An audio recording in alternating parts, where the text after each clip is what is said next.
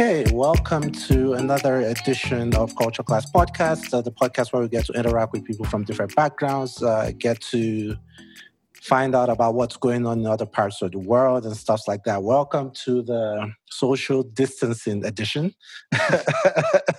I'm recording this episode March 19th, and we're right in the mix of the whole COVID-19 coronavirus thing. And I know a couple of people had sent me emails, why not do an episode about coronavirus? I'm trying to get a health worker on the podcast or on episodes kind of like explain these things. But, two things about this. A bunch of you have already heard a lot of stuff about this. Like every Twitter post, every Facebook message, everything's about coronavirus. So you know what to do. Wash your hands, practice social distancing, don't touch your eyes and face and nose, things like that. You all know that. But hey, we might just do one episode for that. I kind of want to stay on brand with this whole culture thing. Having said that, welcome to the podcast, Mo. Hey, thank you so much for having me. Sure, definitely. More Sadi. How's your week been so far? I know you work as a filmmaker, so I don't know how much flexibility in your job you have on a normal day, but regular people who work like 9 to 5, been at home and it's been driving us nuts. So yeah. I would say the coronavirus did, as a matter of fact, affect every single field, not just the food industry, or if you work at a cafe. I worked for a cafe for the past couple of weeks just, to get ends meet. But as a filmmaker as well, because I rely on freelancing and social gatherings and people, coming along together. And that's basically not happening. So it definitely affected everybody. So it's been quiet, Yeah. For those people listening to this audio version of this, we are actually recording this remotely, so we're not in the same location. I really appreciate Mo for doing that, because we're supposed to meet up somewhere, but due to the whole COVID-19 thing, I think they shut down that building for a few weeks. So, we're just doing this remotely. Thank you for doing that, Mo. Of course. What has been the thing that surprised you the most about this coronavirus? Like, it didn't hit home for a lot of people till, I don't know, maybe the NBA got canceled, or maybe they went to the store and weren't able to get toilet paper. Is there something in particular that was surprising to you that, I know that there's this virus out there, but wow, I never knew it affected X, for instance? Yeah. I would say, it's been going on for 2 months now in China and all that. Mm-hmm. But I really, really felt it. Just like I said, I worked at a cafe for about 2 weeks before the whole shutdown. And it was my friend's cafe, and I remember the traffic. You had a lot of traffic, you had people coming in, buying drinks, coming out. And when I worked there, the first 5 days were all right, and then the following days were just dying every single day. We get less people, and I'm like, no, This is really affecting everybody. Yeah, tell me about it. Yeah. And the last couple of days that I worked there was completely dead, and I was like, yep. People are freaking out. Oh, God. Yeah. It was your friend's cafe, but what are you doing right now? Are you like on temporary furlough, or are you? Yeah. For now, I'm basically doing like freelance gigs. The majority of my work is freelance. I contract with multiple production houses here in Denver. And whatever either ask me to go film or to edit. So it's really cool. Most of my work is from home. I work from my computer, which is amazing. I have a side personal YouTube channel that I'm continuously working on, trying to make something out of it. But what's that going to be about? Basically filmmaking. It's the majority of it is filmmaking, nice. Photography. Yeah, it's really, really nice. Okay, I like it. Yeah. Doing the Gary Vee style, huh? Yeah. All right. So Mo is actually from Jordan. And a bunch of Americans that hear this know it's not the shoe. Jordan is an actual country in the Middle East. I have to say that, you'd be surprised about the response. No, I know. But yeah, I'm happy to talk to someone from Jordan. I spoke to someone from, quick fun fact. So the first person I actually did an interview with for this podcast, exploring other cultures, was my friend, Ghada Al-Rifia, and she's from a neighboring country, Saudi Arabia. Oh, wow. Initially, this podcast, the first 9-ish, 10-ish episodes, I had a co-host, and we're just talking about our experience as Africans, West and Central Africans in the U.S. But, that there was a time period when, my co-host didn't show up and my friend Gala was there, like, oh, let's talk about Saudi Arabia. And, that was a very huge episode. And I was getting all these text messages from Doha or emails and things. I was like, oh, wow. Okay, that's why I just, pivoted and, started doing things about culture. Right.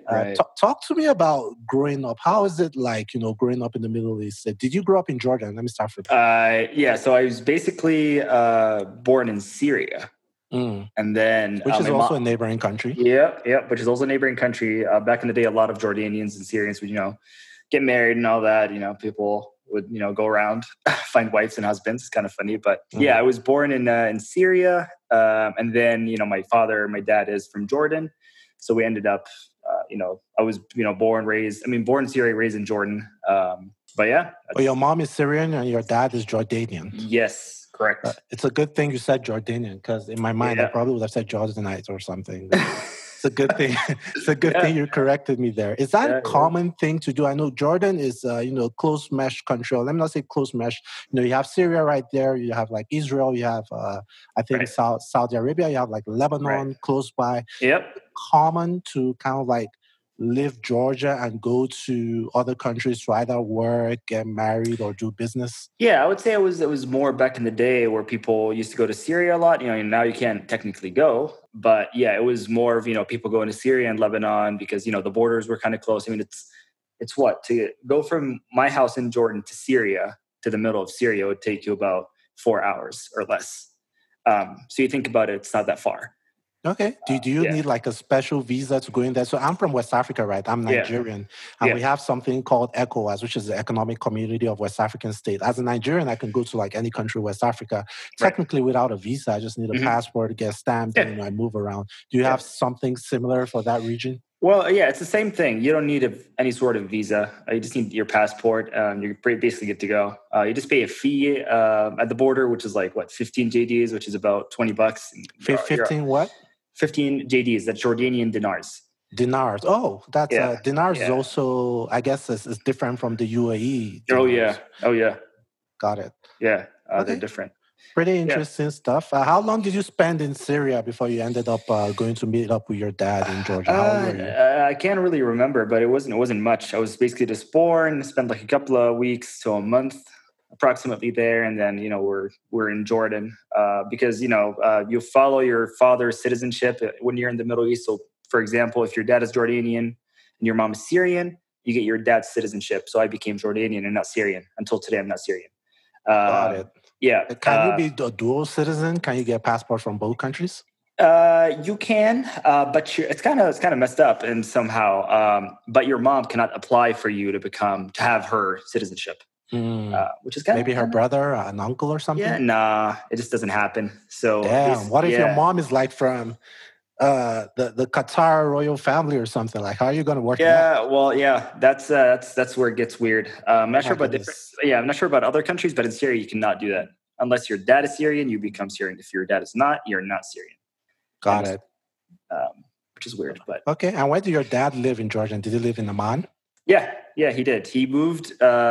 His great grandpa was in Palestine, and then ended up immigrating to Jordan because of the war and all that. And then my dad became Jordanian, born in Jordan, all set. And yeah. How many siblings do you grow up with? How many brothers and sisters do you have? I have one sister, currently living in Germany, studying theater and arts. Oh wow. Yeah. So your family is pretty international. I mean, you're here in Denver. Your sister is in Germany. Is your dad back home? Is your mom back my mom is in Jordan. My dad is in Jordan. Both of them are in Jordan. They're separated, but they're still in the same country. So, got it. So how was growing up like someone like me? You grew up, soccer is a very huge thing where I'm from. I can imagine, in some parts of the world, cricket is a bigger thing. Horse riding is a bigger thing. What were some of the sports you grew up playing? Tell me about school, all that stuff. What was your dad into? Was he a businessman and you took you all around the country? Was he in the military? Gotcha. Was he a professional? Gotcha. So basically, just like you said, soccer, they breathe soccer in Jordan. Really? Everything is about soccer, man. They would fight over soccer. They would, get together over soccer. It's the most dominant sport in Jordan. Me personally, I played soccer when I was in, middle school, I would say up to when I was in middle school, but then I kind of stopped because I didn't enjoy it as much. But then, eventually I learned about Ultimate Frisbee. We have a small Ultimate Frisbee scene in Jordan. And we became the Middle East North Africa champions past year. Really? You're good. Yeah. Oh yeah. Which is huge. The Bedouin Falcons, that's my team. What was the name of that team?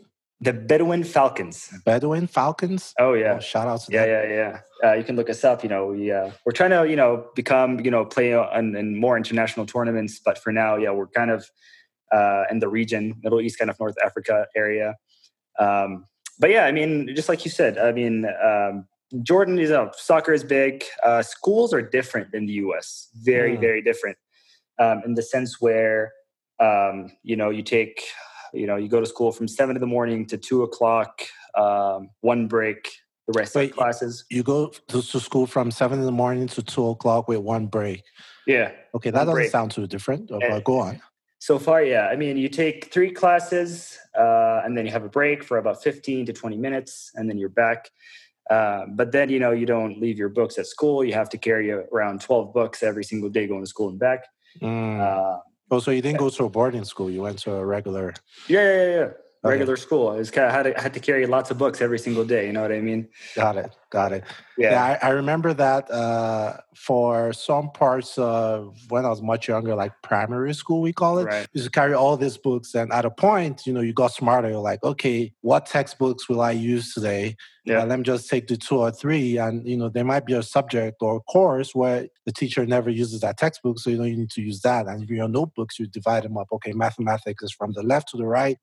English is from the right to the left or something. Right. What the educational system? So what is the lingua franca? Is Arabic like commonly spoken or English? Well, what's the national language in Georgia? It's Arabic, basically. Every single school in Jordan teaches English, which is great. Some of them taught French. I took French for a couple of years. I don't know how to speak a single word, but I passed the test and I called it a day. I'm sure if you get dumped in France, you will survive. Yeah. Some of those things come back. Yeah, probably. I literally just memorized that whole book that day and I just passed the test. So got it. Yeah. So Arabic, that means all the students write from right to left, basically. All the textbooks are from right to left. Right to left. I've always been intrigued, our popular websites like we have in the world, like the Facebooks and the WhatsApps and the Googles and all that. How are they optimized for the Jordanian internet space? Is it different besides the structure of Facebook, for instance? Is that totally different, like the Western Facebook? I have never used it in Arabic, but I've seen people use it. The only thing that I've noticed is that it's flipped. Oh, okay. Yeah, so you have your name on the left instead of the right. So right, got it. Yeah. Same thing with Google, how they flip words and all that. When you search something on Google, your results come out on the left side. In Arabic, they come out on the right side. Yeah. So to make more sense. And Okay, pretty interesting. Excuse me. No, you're good. You talked about, playing Ultimate Frisbee. You want to explain that to a couple of our listeners? I have a colleague who plays Ultimate Frisbee, I think Thursday nights here in Denver. I'm not sure how big the Ultimate Frisbee community is here in Denver, but how's that played exactly? I know it's very athletic. You run a lot. Oh, yeah. But in case a couple of people are interested in looking it up, you pick a couple of people who don't want to get into conventional sports, might, take up Ultimate Frisbee, that kind of thing. Yeah, it started for me the way I kind of got introduced to Ultimate Frisbee is basically back in Jordan. My mom hosts students that come to study abroad from the United States to Jordan. They come and study Arabic to go to university for about a year, 6 months. And one of them, one of the many students that came to our house, was living with us, and she was like, "Hey, is there any Ultimate Frisbee pickup games in Jordan?" I was like, "What the hell is Ultimate Frisbee? What are you talking about?" What the hell is a pickup game? Yeah, what the hell is a pickup game? Yeah, I had no idea what was that. And then she basically, showed me a couple of videos. It's like a Frisbee. It's like a flying disc. You throw it, you have to catch it. And I was like, "Oh, cool." And then she looked a pickup group up in Amman. It's the only Ultimate Frisbee pickup group in Amman. And she was like, "Yeah, we should just go." And I was like, "Sure, I'll just join because, I like to run and do sports." And I was like, "Yeah, sure, why not?" And I just got hooked ever since. I never stopped playing. I went on that one game and it hooked me. You know what I mean? So it's like a typical the tool of the sport is kind of like a typical frisbee that people throw in the Exactly. park, but it's a lot more fast paced. How many people are in each team, and what's the goal of like soccer? The goal is to get the ball into the net of the opposing side. What's the goal of ultimate frisbee, and how many people per team? Per team, you have 7 players per team, and you switch out after each point, and then the way you get a point is just like American football. There's an end zone. There's an end zone line. Okay. And then the thing is, you have to catch that disc in that end zone line, in your opponent's end zone line. You have to catch it. Can you run with the disc to the end zone? Well, that's the thing. If you have the disc in your hand or if it's in your possession, you cannot move. You can pivot on one foot. Oh, you throw it from where you're standing. Where you're standing. You can got pivot. it. So if you're right-handed, you cannot move your left foot as long as you have the disc. If you're right-handed, you cannot move your left foot. Exactly. It's the opposite foot to your, And this is at the speed of light we're talking, because I see people catch that thing and throw it. Oh, yeah. Yeah. Okay. And wait, so if you catch a disc, do people still run towards you to tackle you? Yeah. Ultimate Frisbee is a zero contact sport. No one can contact you. No one can push you. No one can shove you. That's good for Corona. The Corona period. But I guess everyone is touching the Frisbee, right? That's the dumb part. Wait, so if you throw it to me, 2 people vie to catch the disc, but once someone catches it, then the other person lets you... Exactly. Yeah, they start defending them. Yeah, the way defense work in Ultimate Frisbee is different than other sports. The majority of other sports, you have a zone defense, which where players would stand in spots strategically to stop the other team, from proceeding to a certain area. In Ultimate Frisbee, we do have the same thing, but the majority of it is man defense, which is you're going to have that one player on your butt the whole time. He's going to be challenging you. He's going to be blocking you. Try to have you throw the disc in a certain area where his teammates are standing to block it. And it becomes a mind game after a little bit of playing. Okay. Is there a coach that really comes up with tactics, or is just like the captain controlling the whole field? Oh yeah, no. You have coaches. You have team leaders that would come up with strategies and things to do. There's usually we don't have referees in the game. We have observers. People who will kind of step in if there's a big argument going on, but not really like referee the game. It's self-refereed. So if I think there's a foul, I call it. And there's that thing that is called the spirit of the game, which is amazing. The spirit of the game. Yeah, where you have to be honest, you have to be nice. And then some tournaments actually take that into credit. So there's at the end of each tournament, they take spirit points. So if the team was really nice and really organized and really honest, they take spirit points. Really?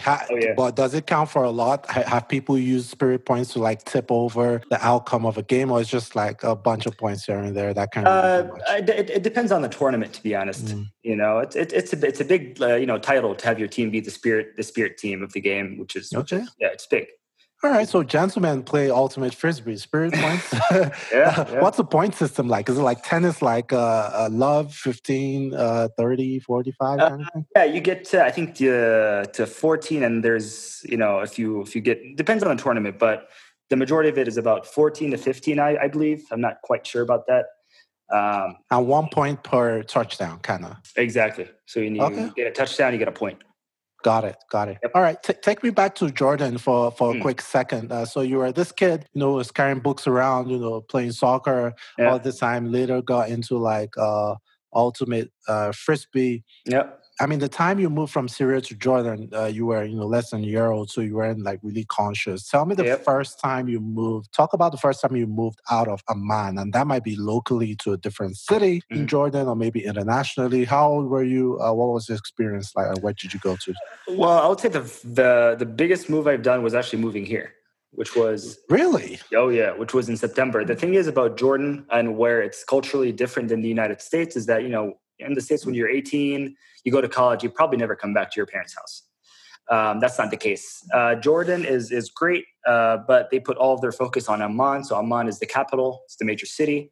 But you look at different governorates. That's what we call them instead of states. They're kind of lacking attention, I would say, unfortunately. So you don't see a lot of people leaving Amman to go to different places. You can see people, coming from different places to Amman within Jordan. Yep. Got it. Do other places have international airports at all, or it's like Amman has a main airport? No. So right outside of Amman, about 20 I would say 25 miles outside of the city, you have Queen Alia International Airport, which is this is where you take most of your flights. But the other airport that we have is a military airport. Got it. The only reason why I know about it is because, I worked at the U.S. Embassy for about 3 years before coming here. So I used to go there a lot, with the army, receive people, send people away. And yeah, that's basically it. Okay. Pretty interesting. So that means you came to the US in the first time in September. That's like, what, 7 months ago? Yeah, almost.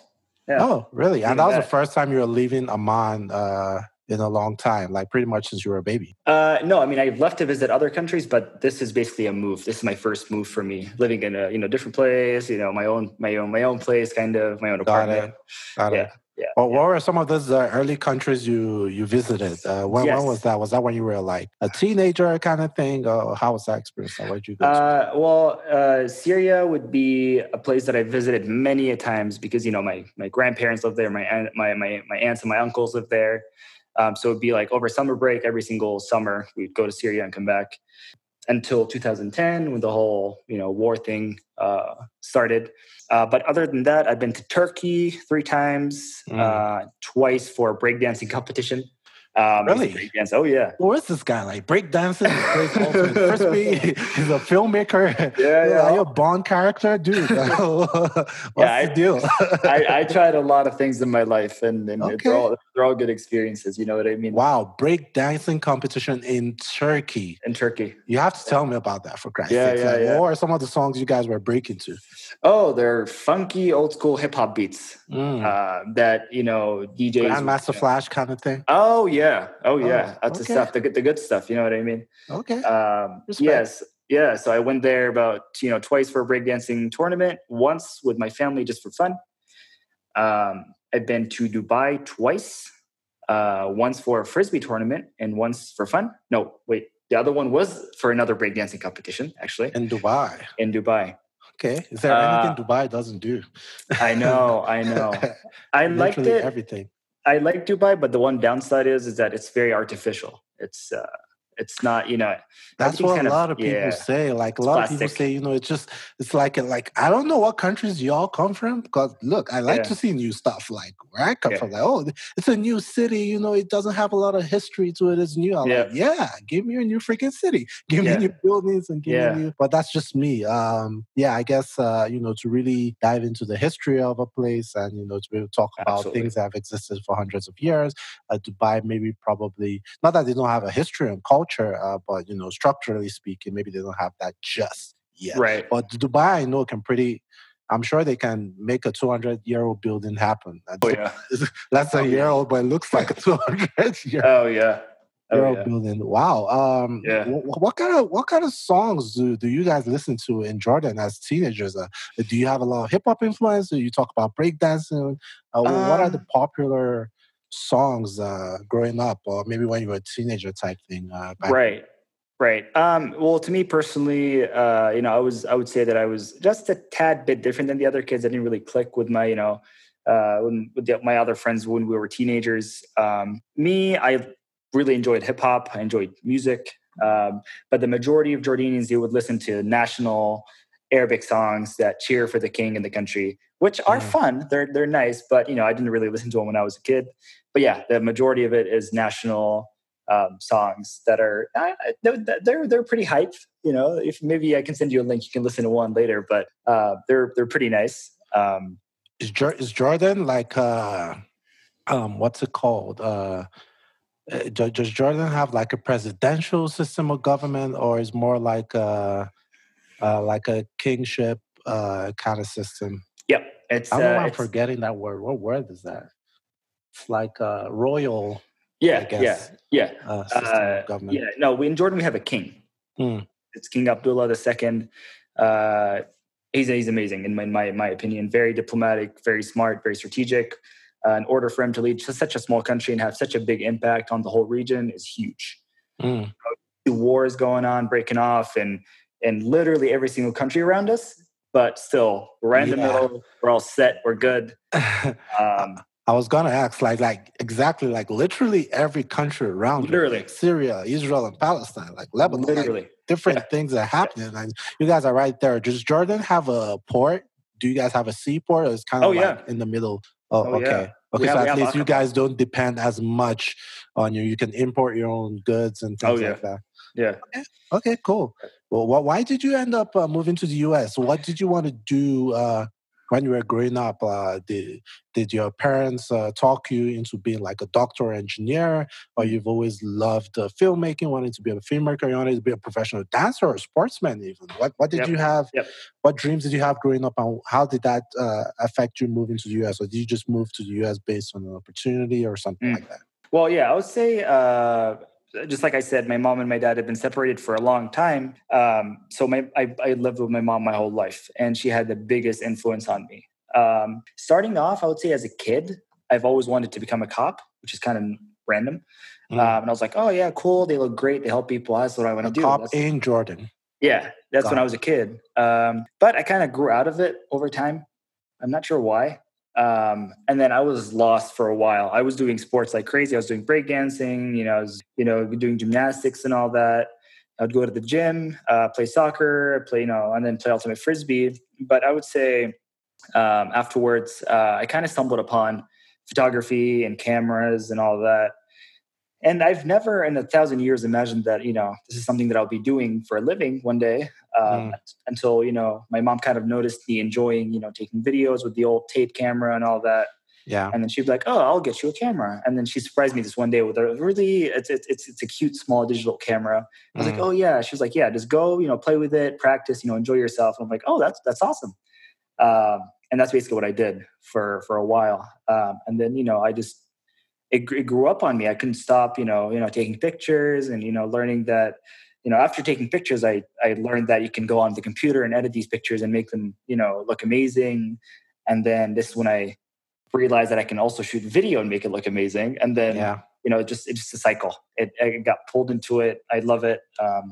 Yeah, that's basically it. Okay. Respect. And what are what's your category like as a photographer or videographer? Do you like focus on like nature, wildlife, I don't know, social gatherings kind of thing? Or do you do like professional models shoots? Or you like dip and dabble in a whole lot of different markets? Yeah. Well, just like you said, last thing with I dabble in different markets. To me personally, if you're specialized in one thing, that's good. It's not bad. But to me, and there's beauty in everything. You know what I mean? There's beauty in people. There's beauty in nature. There's beauty in food.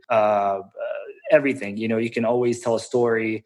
You can't tell a story doing one thing. You know what I mean? You can definitely tell a story doing multiple things. So I just see, whatever I enjoy, whatever my eye catches, whatever I think is beautiful, I just go ahead and film it, take a picture of it, edit it, and try to tell a story through visual art, basically. Okay. Yeah. So you came to Denver in September last year, 6-7 months ago. Was it your first time in the U.S.? It was my second time in the U.S. Okay. When was your first time? What city did you go to? The first time I came to the U.S. is I wanted to visit my girlfriend at the time, and it was in 2018. I think it was in March. Okay. In March of 2018, and I came and I visited Chicago, and for my first landed landed in Chicago, and then I came to Denver, and then I proposed to my girlfriend in 2018. Oh wow, nice. Yeah, here we How do you do that? Did you get the pictures right? Did you get the shot right? I have a video of it, which is really nice. I was lucky. I was fortunate because I have a friend who was a buddy of mine back in Jordan. Who lives in the U.S. now. And, I called him up. We're like, listen to me. I'm coming to the States. There's that one person I'm proposing. You need to back me up. I need somebody to be there with me. And he was like, oh, we're coming. He didn't even hesitate. Yeah, him and his wife. Was he living in Chicago as well, or he flew in? No, he lives in Ohio. He took that plane right away. Ride or die. That's good. That's good. And I felt bad because we went skiing. I've never been skiing. In Chicago? No, in Denver. Oh, got it. I've never, been skiing. They've never been skiing. The only person who had a ski is my wife right now. And I was like, oh, it's a perfect spot. We can go up to that mountain. I can propose to her over there and we're all set. But yeah, my friend had my ring in his pocket the whole time because, I didn't want to fidget in my pocket and, look all awkward and all that. Yeah. Yeah, but he was having a hard time trying not to fall and a ring Oh, in his wow. pocket. Yeah, he was like, if I lose that ring, I'm going to die. Yeah, pretty much. Yeah. Well, that's unique, man. Proposing on a white snowy mountain, Yeah. and with close friends. Is there any unique way of proposing right now? Like, I don't know, like how much. Like, I guess. How did your fiance react? Like days later, was she like overwhelmed? Because I feel pressure sometimes. It's like, oh, like these girls want us to spend like a year thinking about the perfect thing, and talk to Yeah. them about the perfect moment. Make sure that their hair is done, their nails are done when we're proposing. All that stuff. It's kind of like, why can't we do it like the old days? Yeah, exactly. When things were simple. But I can't stress enough how supportive my wife is. To be honest, she didn't really care about the looks and how expensive the ring was, for example, and where we did it and how we did it. We just loved each other, and we were like, okay, we're in this together. Everything is perfect when we're together. So that's nice. me. Yeah. Wow. Yeah. That's so sweet. Did you guys move from Chicago to Denver? What brought you guys to Denver? Well, she is from Denver. Oh, got it. She just happened to live in Chicago at the time. Yeah, no, she was in Chicago visiting for about like a couple of weeks with her friends because she knew I'll be landing in Chicago. So she wanted to catch a train with me from Chicago to Denver, so I don't do it, by myself. That's pretty nice of her. And then she was there hanging out for a little bit. Yeah. Okay, so you've been married for a couple of months now. Any advice for us young ones who wants to be like you when we grow up? What's that virtue you think we should start working on before we get married? How you do it? I didn't expect to get married. I mean, I'm 24 right now, but I didn't really expect to get married, in my mid-20s. I was like, oh, I can probably push it to, late 20s, maybe early 30s. But, when you meet the one, it is the one, and you can't miss that chance. You know what I mean? Facts. Yeah, there, man. For sure. And if you've ever feel that, oh, shit, like I'm with this person and I feel awkward and I'm not comfortable in how life is, then it's not the right person. True. Period. True. You know what I mean? No arguments there. And some people are lucky enough to, meet that person earlier. Some people have to wait a little longer. But I do agree with you. You meet some people. And this is just human beings in general, not even a romantic relationship. You just meet some people and you just feel comfortable around them. And, you don't feel any judgment and they support you in what you do, and things like that. Meanwhile, some people try to compare you with other people out there. But interesting. Did you guys get married here? I'm not sure if she's Jordanian or not, but if she is, did you guys have a traditional Jordanian wedding? Oh, we did not. No, she is fully American. I met her in Amman, actually, in Jordan. She as well. She was going to Ultimate Frisbee practice because she's a new American student in Jordan. Oh, man, I need to get into Ultimate Frisbee, huh? Yeah. It seems like those gentlemen on the field, they attract the ladies, huh? Okay. Oh, yeah. okay. Yeah. She was basically studying Arabic, and one day she came to Frisbee, and I had a crate literally full of discs, full of Frisbees. And then she came up and she looked at me. She's like, "Oh, are you playing Ultimate Frisbee?" I'm like, "No, I'm playing soccer." What do you mean? I have a bunch of discs in my hand. That's funny. I'm sure she still uses that against you right now. Yeah. Oh, yeah, she does. But she's like, "Oh, yeah, you're right. Okay." And then, we talked for a little bit. We tossed a disc around. We warmed up together. And I talked to her. It's like, "Oh, like, welcome to Jordan. What brings you here?" And all that. And and I was like, "Hey, I'm a local. If you need any help, just like, let me know because, you're a new person here. You don't know anything. And it's a completely different place in the States."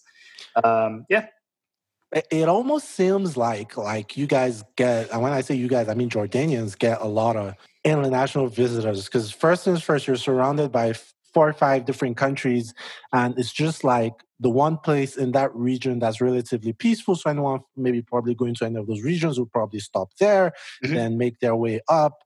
Is it common to assume, or is it right for me to assume that growing up as a young Jordanian boy, even though you might not have gotten the opportunity to visit other countries, but you still tend to assimilate other cultures just based on the tourists and business people that come in? Oh, yeah, most definitely. I remember ever since I was a kid, I mean, I've seen Americans, I've seen Africans, I've seen Asian people, all around, literally all around. I remember this one day, actually, I was in 3rd grade, And me and a buddy of mine were playing on the old PlayStation 1. Having a lot of fun. Oh, which one? Which game? Which game? Tell me about it. Winning 11. Yeah, no. Oh, Winning 11. I played that game so much. Metal Gear Solid. No, which no. one? I was Crash Team Racing. Crash Bandicoot. That's what I was playing. Oh, there we go. It was. Oh my God, dude! Don't get me started. But yeah, I mean, I remember my sister. She was really big into languages ever since she was a kid. She loved languages. She speaks about 5 languages right now. Oh wow! And she lives in Germany. She lives in Germany. Come in handy. Yeah. Yeah. And then I remember two tourists from I think it was Korea. I think were completely lost. And she was like, "Oh yeah, like I'll bring you to my house and have you talk to my mom. She can help you out." And she was just like a little kid. She's 2 years older than me. She was like 5th grade. Got it. And then they literally followed her up to our apartment. And I remember, me looking, through the crack of the door, the door is a little open. I'm like, wait, who the hell are these people? And yeah, I walked out and I was like, who are you guys? And they were like, oh, we're just here for help. I was like, yeah, sure. Why not? So yeah, I remember there's a lot of different people and, different cultures and backgrounds in Jordan. That's for sure. Oh, okay. That's pretty cool. I'm not sure if you guys have had the chance to go on your honeymoon yet. I mean, your wife seems to be, for her to go to Oman, I would imagine she's been to a couple of other countries. Mm-hmm. Or is there somewhere you guys are looking at going to as a couple on a trip? Maybe not necessarily a honeymoon, but just like a vacation or something. A vacation? The dream destination would be for us. Would be Japan. Oh wow! Yeah, I've always wanted to visit Japan. I have a lot of friends who've been to Japan, and yeah, Japan just seems like a cool place, dude. I feel like they're 10 years ahead of everyone. You know what I mean? Yeah, you can say that again. Yeah, it's just it's mind blowing. So yeah, well, hopefully I get the chance to visit Japan. So I haven't really been. Have I been to anywhere in Asia? I don't think so. I haven't been, but I really like to explore Japan, but Southeast Asia as well. Vietnam, Laos, that whole corridor there. I really love to experience it. Seems like a very interesting vacation spot. Thailand also, but yeah. Mm-hmm. I mean, what's in the future for you, man? I mean, are we going to see you directing hip hop videos in the future? do I need to get your autograph right now? So when you go up, I can like, yeah, I knew him back in that kind of thing. Well, what should we expect from you, man? My literal goal, to a lot of people would be like, oh, my dream is to, become this or to, do this. And, but to me, I would say it's just to, live doing something I enjoy. And I'm literally living my dream right now. So living a fulfilled life. Oh, yeah. You always try to grind and become better and, grow, but you just can't think of the goal right away. For me to say, oh, my dream is to direct a movie is one thing than me saying, oh, I want to enjoy the failures every day and the mess ups that I'm going to go through every day to become that person to be able to direct a movie. So that's how I kind of live my life. Every day is a new day. Mess up every day. Enjoy yourself. Don't sweat it. And, would it be safe to say you want to be part of like documenting moments in a way, whether that's through pictures or videos or something? I mean, I can't, really, I'm not really in the position to interpret your dream, but will it be safe to say you see yourself doing things like that sometime in the future? Oh, yeah. Oh, yeah, definitely. I have a lot of, projects in my head of, different things that I want to kind of shine the light on. But yeah, that's definitely one of them. You want to be a documentary filmmaker. Yeah. Oh, yeah. Okay. Everything is a documentary because you're always telling a story. You know what I mean? Got it. And you come from a region where there are tons of stories to be told. I can only imagine. Yeah. But yeah, very interesting. We have this thing we do at the end of the podcast called Endgame, where we try to deliberately ask you a few questions or get you to explain some things about where you're from, so to deliberately pass on information to some of our listeners about aspects of your culture. But before I do that, I'm Nigerian. I'm not sure if you have any questions about Nigeria, something you've always thought of. I mean, I obviously don't represent the whole country, but as much as I can respond. Or maybe if there's something you want to, document, leave out there, recorded on the podcast, on this episode, talk to your future self, or maybe you just want to throw your social media handles out there, whatever you want to do, just give you a few minutes to do that. All right. So I would say the one thing I would want to say to myself in the future is enjoy the mess ups as much as you can, because with no failure, you're not going to get anything done, and you're not going to see the positives.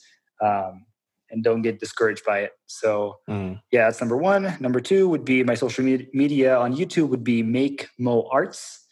That's Make MO Arts. That's me on Arts YouTube. with an S. Yeah. Yep. Arts with an S. And then to you, tell me if you can tell me about Nigeria, because I've never been. I'm really, really intrigued to know more. Nigeria is a country in West Africa. It has 33 states, Oh, wow. a whole lot of cultures. So I bet. Yeah, we have like 300, almost 500 tribes, I think, 300 and somewhat ethnic groups. Yeah. Almost more than 200 languages, I can imagine. But, the popular languages, Yoruba, Hausa, and Igbo. It's the most populous Black nation on earth. I think it's like the sixth most populous nation on earth after Pakistan, I think, 6 or 7, somewhere there. Like most part of the Middle East, we depend on oil, but I'm not sure the Middle East supplies Brent crude. I don't think they do. Yeah, if they supply Brent crude, we supply something called Bonny crude, which is kind of like a different version. Who are petroleum engineers are listening to me, it's a different. So that's what economy is basically driven on, which is kind of shitty now that Russia and China are crashing the oil prices, or Russia and Saudi Arabia, I think, or one of those countries are crashing oil prices. But it's a very a country of very, very resilient people. I like to say we're pretty determined people. Oh, yeah. Whatever we choose to do, we set our minds to, we do it pretty well, whether that's good or bad. So, it's interesting. We're just born that way. Hard workers, lots of beautiful people, lots of opportunities. I really look forward to just the sheer size and talent in Nigeria, from sports to entertainment, especially entertainment, covering sport and everything like that. We're pretty much starting to dominate all over the world, the boxing, soccer, and things like that. So whenever you come to Nigeria, if you want to go to Lagos, which is kind of like the commercial capital. I mean, Abuja is kind of like the constitutional capital, but the commercial capital where everything happens is Lagos, Nigeria, which is south, right by bordering like the Atlantic Ocean, lots of beaches, lots of fun things to do. You can go there in December. We have a ton of like Lebanese people who live in Lagos. We have a ton of Syrians who live in Lagos. Wow. A lot of people from those countries surrounding Georgia who kind of like, fled the conflict. A bunch of them ended up in West Africa, in Nigeria. So, of course, because of that, I was introduced to shawarma growing up, there you stuff like that. So it's pretty interesting. If you want to come to Lagos in December, man, show you around. Yeah. What about Amman? Like, if I'm going there on a tourist visit, what do you advise I do? What places do you think, as a tourist, is a soft landing to like get into the food, the culture, the music, all that good stuff? Gotcha. The first thing you should be doing, don't worry about tourist attractions. They're literally everywhere in the city. You ask anybody, you have at least 3, historic places, just literally like a block away from you. Oh yeah. Wow. Lots of history. For such a small country, you have a lot of history. Okay. But I would say if you want to get food, authentic food, you land in Queen Ali International Airport, you take the cab straight downtown. Okay. Downtown when I say downtown, people imagine, the best scenery in all of Jordan, when it comes to nicer buildings and, tall skyscrapers. That's not the case. It's old. It's as old as it can get. It's historic. It's really? Very historic. You feel like you're walking back in the 1950s or 1960s. Probably earlier than that. You can find all the authentic food.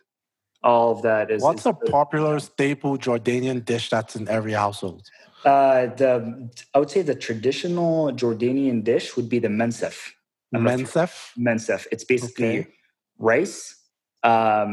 Not yogurt, but it's some sauce that looks like yogurt. It's salty. Made out of milk as well, or it's milk. It's jamid. It's made of jamid. Jamid is basically a dried out some sort of a yogurt, but you kind of boil it into that liquid and into basically a liquid form, and it just becomes really, really tasty. And it's thick. It's thick. Is it sweet or delicious? It's very delicious. Okay. Very delicious. Fantastic. So you mix it with the rice, kind of With the like use it as rice, a sauce on the rice, or you just kind of like mesh everything together? Kind of exactly. And then you put pine nuts on top of it and lamb. thing. And then you're Pine nuts pine nuts, and lamb. lamb. Yeah, like I watch a lot of like Middle Eastern YouTube videos about cooking, like Salt Bay and everyone around that. Like there's a ton of things done with like meat, Oh yeah. The way I'm just used to like if I want to cook meat, I throw in some water, throw it in the oven. But That's no, it. there's this cave-like kind of cooking place where you just hang the meat and the meat like rotates. Jesus. But it's like in a cave, then you cement it and close it and like smokes the meat and brings out the flavor. I'm like, Jesus. Oh I'm like, yeah. that's amazing. Like I can imagine that must be some delicious. Like if shawarma can be this good in far away West Africa, I can only imagine how the meat dishes in the actual Middle East. Bro, I miss it like crazy. You know what I mean? Every day I'm like, I want some shawarma right now, but I can't go and get it. I mean, we have a ton of Middle Eastern restaurants here in Denver. It's not the same. Guess, but it's not the same, right? It's not the same. I mean, it's kind of good for me. It's someone like me, but I'm sure you're used to the authentic stuff. So the good stuff. Yeah. But it's not bad. It's still good food. You know what I mean? Yeah, definitely. Yeah. Well, yeah, thank you for coming on. Really appreciate it. Real quick, I mean, we've talked about this before, but just to drill that home, do you want to talk about some of the countries that border Jordan? Yeah, I mean, the only countries that I know about is basically Syria, because it's the only country that I've been to that has a border with Jordan. I wasn't fortunate to visit other places like, for example, I don't know, Iraq, Lebanon, and all of that. But for Syria, I remember growing up, it was like I would get so hyped to go to Syria because, number one, the people were very, very simple, away from the city. That when you start going to villages and all that, you just start noticing how simple people are and how honest they are. And it was very green. It was amazing. We lived in an area, it's called Tartus in Syria. Tartus? Tartus. It's two T's. Tartus. Got it. And it's right by the Mediterranean Sea. Oh, wow. Really close. Yeah. And I remember from my grandpa's house, I can go up all the way to the roof and literally see Lebanon right in front of me. It was that close. It was just, very beautiful. The people were honest, had a lot of friends. You see chickens everywhere, you see cows everywhere, you see, just nature everywhere, which was, to me, was mind blowing. And yeah, now it's unfortunate what's going on over there, but it is what it is. Got it. Yeah. You want to talk a little bit about the Jordanian currency? I mean, you talked about the dinar. What's the coin version of the dinar? How many of that make one dinar? And I don't know. I don't want to ask about exchange rates, but just talk about the breakdown, the denomination. Sure. Yeah. We have, so the currency is Jordanian dinars. We refer to them, just to, cut some time, we say JDs. We how we have cents here in the States, and dimes and nickels and all that. We have qrush. So we have, So 100 of 100 qursh بهي dinar. Okay. Which is, 100 qursh equals a dinar. And then if you, for dollars, I would say if you have 70 JDs, is $100. Okay. Yeah, so it's more than dollars. So an iPhone is like what? iPhone is like 600, 500 dinars? Yeah, around that. Which is less than the euros. Or maybe I should save in dinars, man. Yeah, no, it's good. Yeah. Oh, yeah. Well, thank you for coming on the podcast. Really appreciate your presence here. We wish you well on your endeavors and your YouTube videos and your photography and everything like that. If there are opportunities for us to collaborate in the future, we would love to do that. Pretty quickly, especially now during this quarantine period, is there any of your friends in town? I mean, you kind of like know what the podcast is about right now. Is there anyone you think would be willing to do like a remote recording of the podcast within the next 1 or 2 weeks? Or you can refer? I can definitely refer you to one of my Korean friends. If you're, he's that owner of that cafe that I worked at, T-Cloud, downtown Denver. Yeah. He would love to tell you more about Korea and how he, he basically was born here, but all of his family is from Korea. He can tell you more about his business and how he, had this business in the first place. And, he has a lot of fun stories, I bet. Yeah, I'll love that. Thank you. Yeah, no problem. Yeah, for listeners listening, you can follow us, Culture Class Podcast, everywhere. It's Culture Class Pod on Twitter. send us an email, cultureclasspod@gmail.com. Where I'm thinking about starting to do videos on YouTube. This is mostly audio, but I have a couple of videos for the last, say, 3, 4, 5 episodes. I might start, putting that on YouTube. Let me know what you think on social media, what you like to see. I just have a problem showing my face. Maybe I'll do like a Vlad interview kind of thing where I'll just be back in the camera. Everyone is there, but yeah, let me know what you think about that. Until then, stay safe. Remember to pay attention to the CDC website and maintain a healthy lifestyle. Practice social distancing and keep your community safe as well as yourself. All right. Peace, guys.